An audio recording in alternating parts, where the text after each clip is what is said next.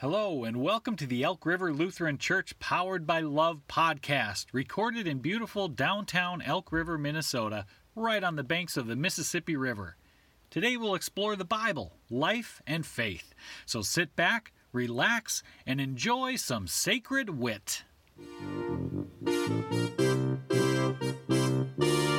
To be powered by love is a spiritual thing, more than a feeling. To be powered by love. Don't take money, don't take fame, don't take no credit card to ride this train. It's strong and sudden, it's cruel sometimes, but it might just save your life.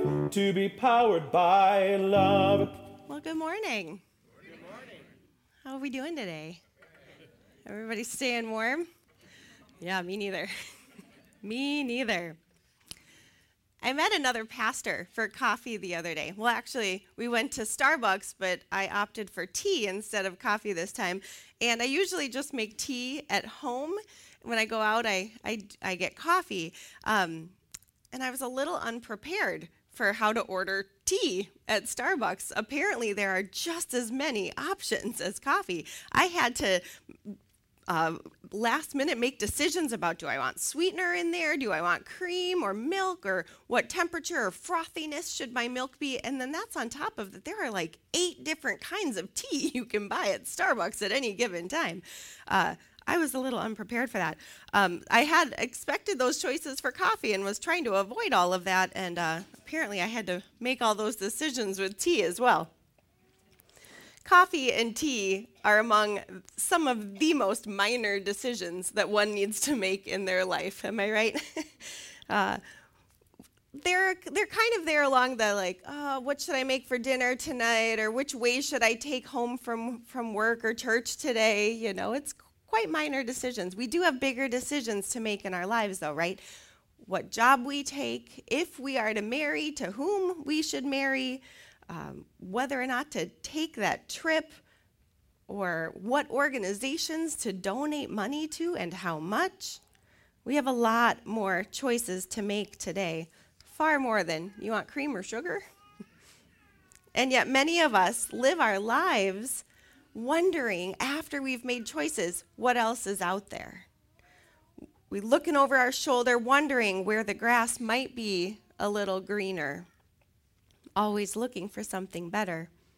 Unfortunately, the thing that suffers most when we look over our shoulders is our relationships.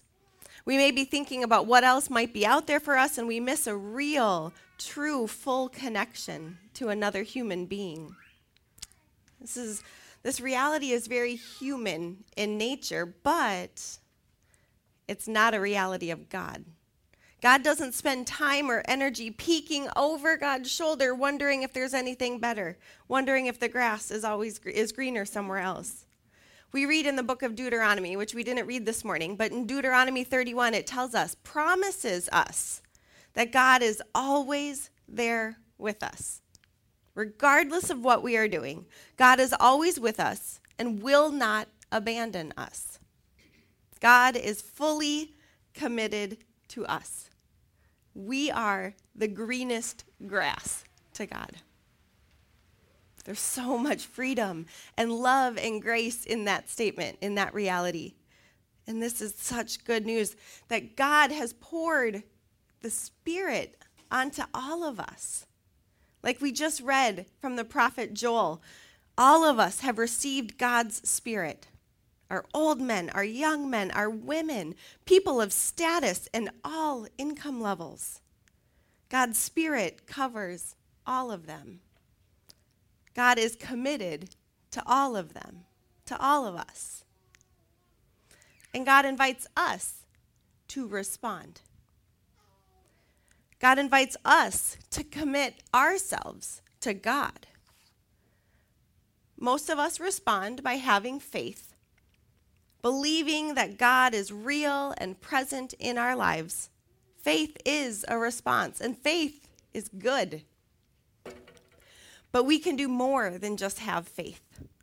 We can have our own commitment. Commitment to God is faith with a plan. Faith without action is useless. That's what it says in the book of James. Faith without action is useless. But faith with action, faith with a plan, is commitment. God desires us to fully commit and devote all of ourselves to a relationship with our Creator. Not to only commit our rational thoughts or our belief, or just to believe in God.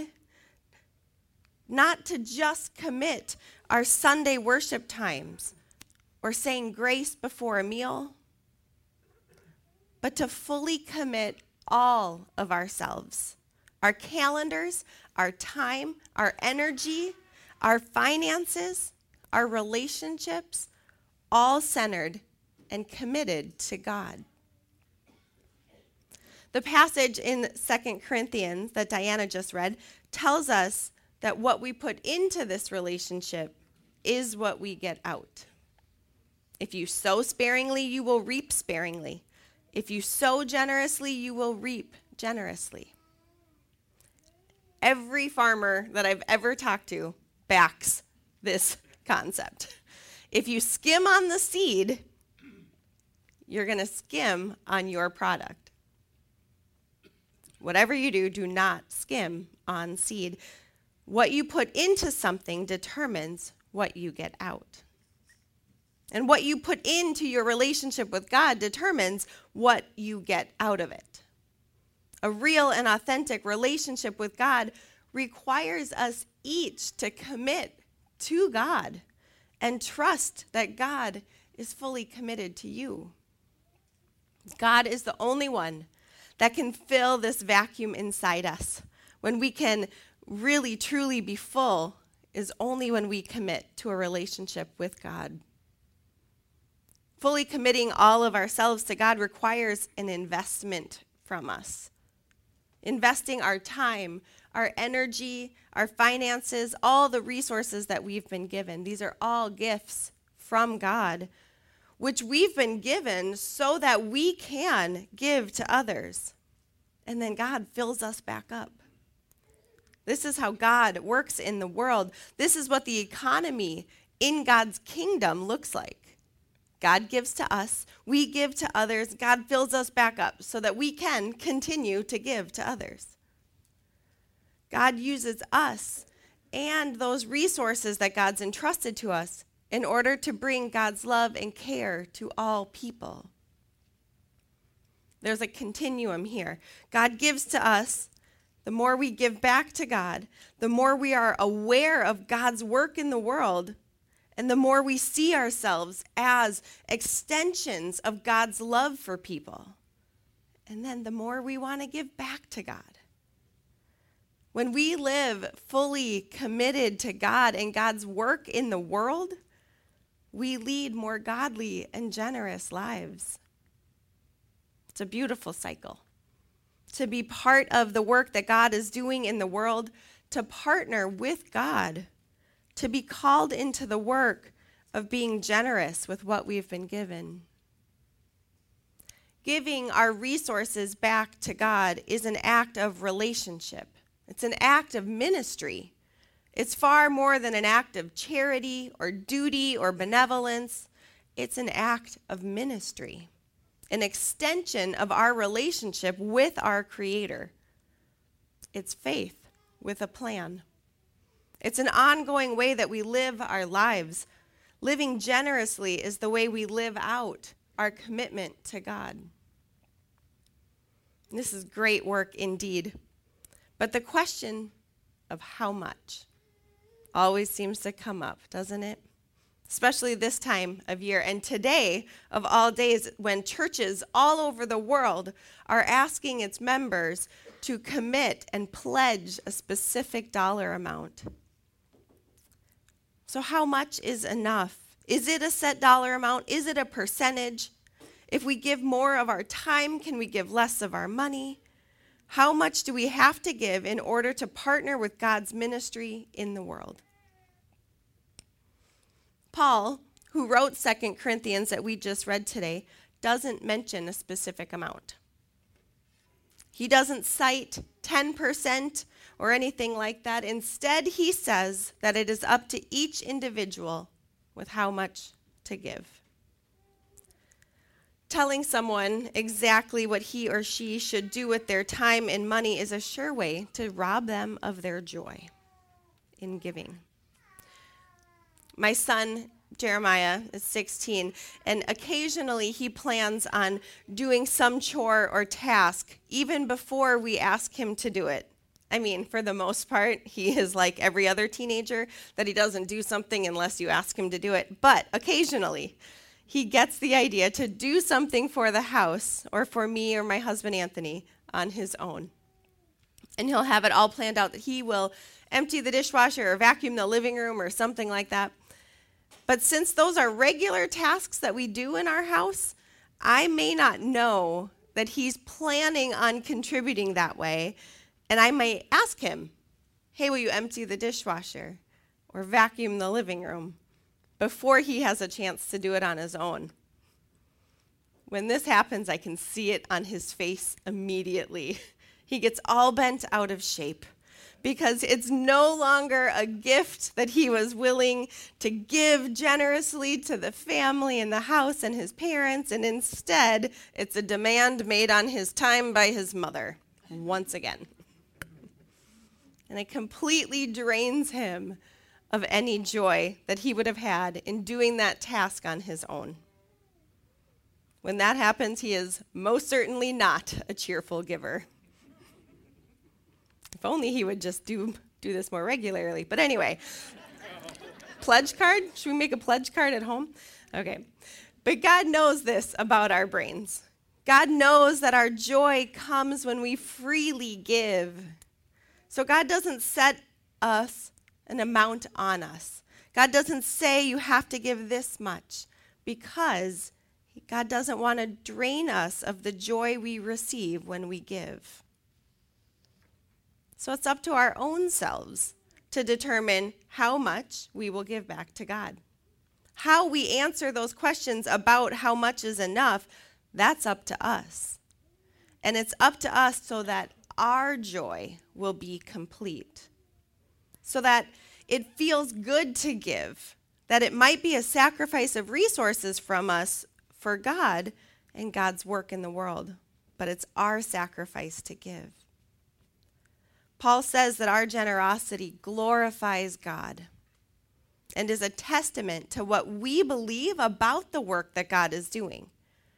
Our offerings make a theological statement about God and God's church.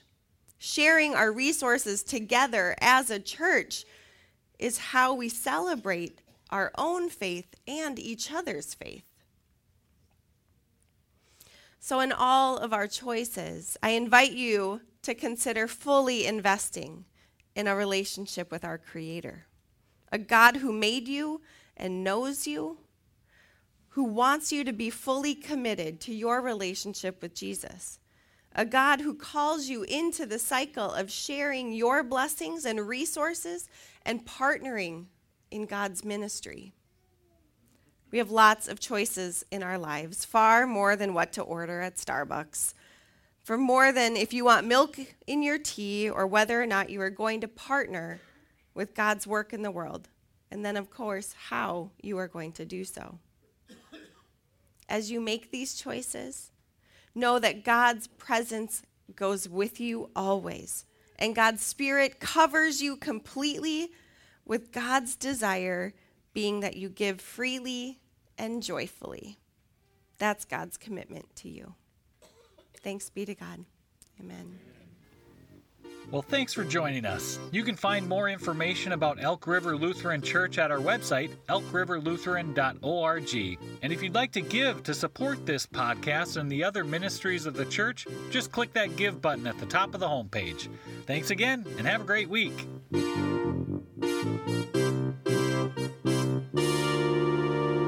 Don't take money, don't take fame, but it might just save your life to be powered by love.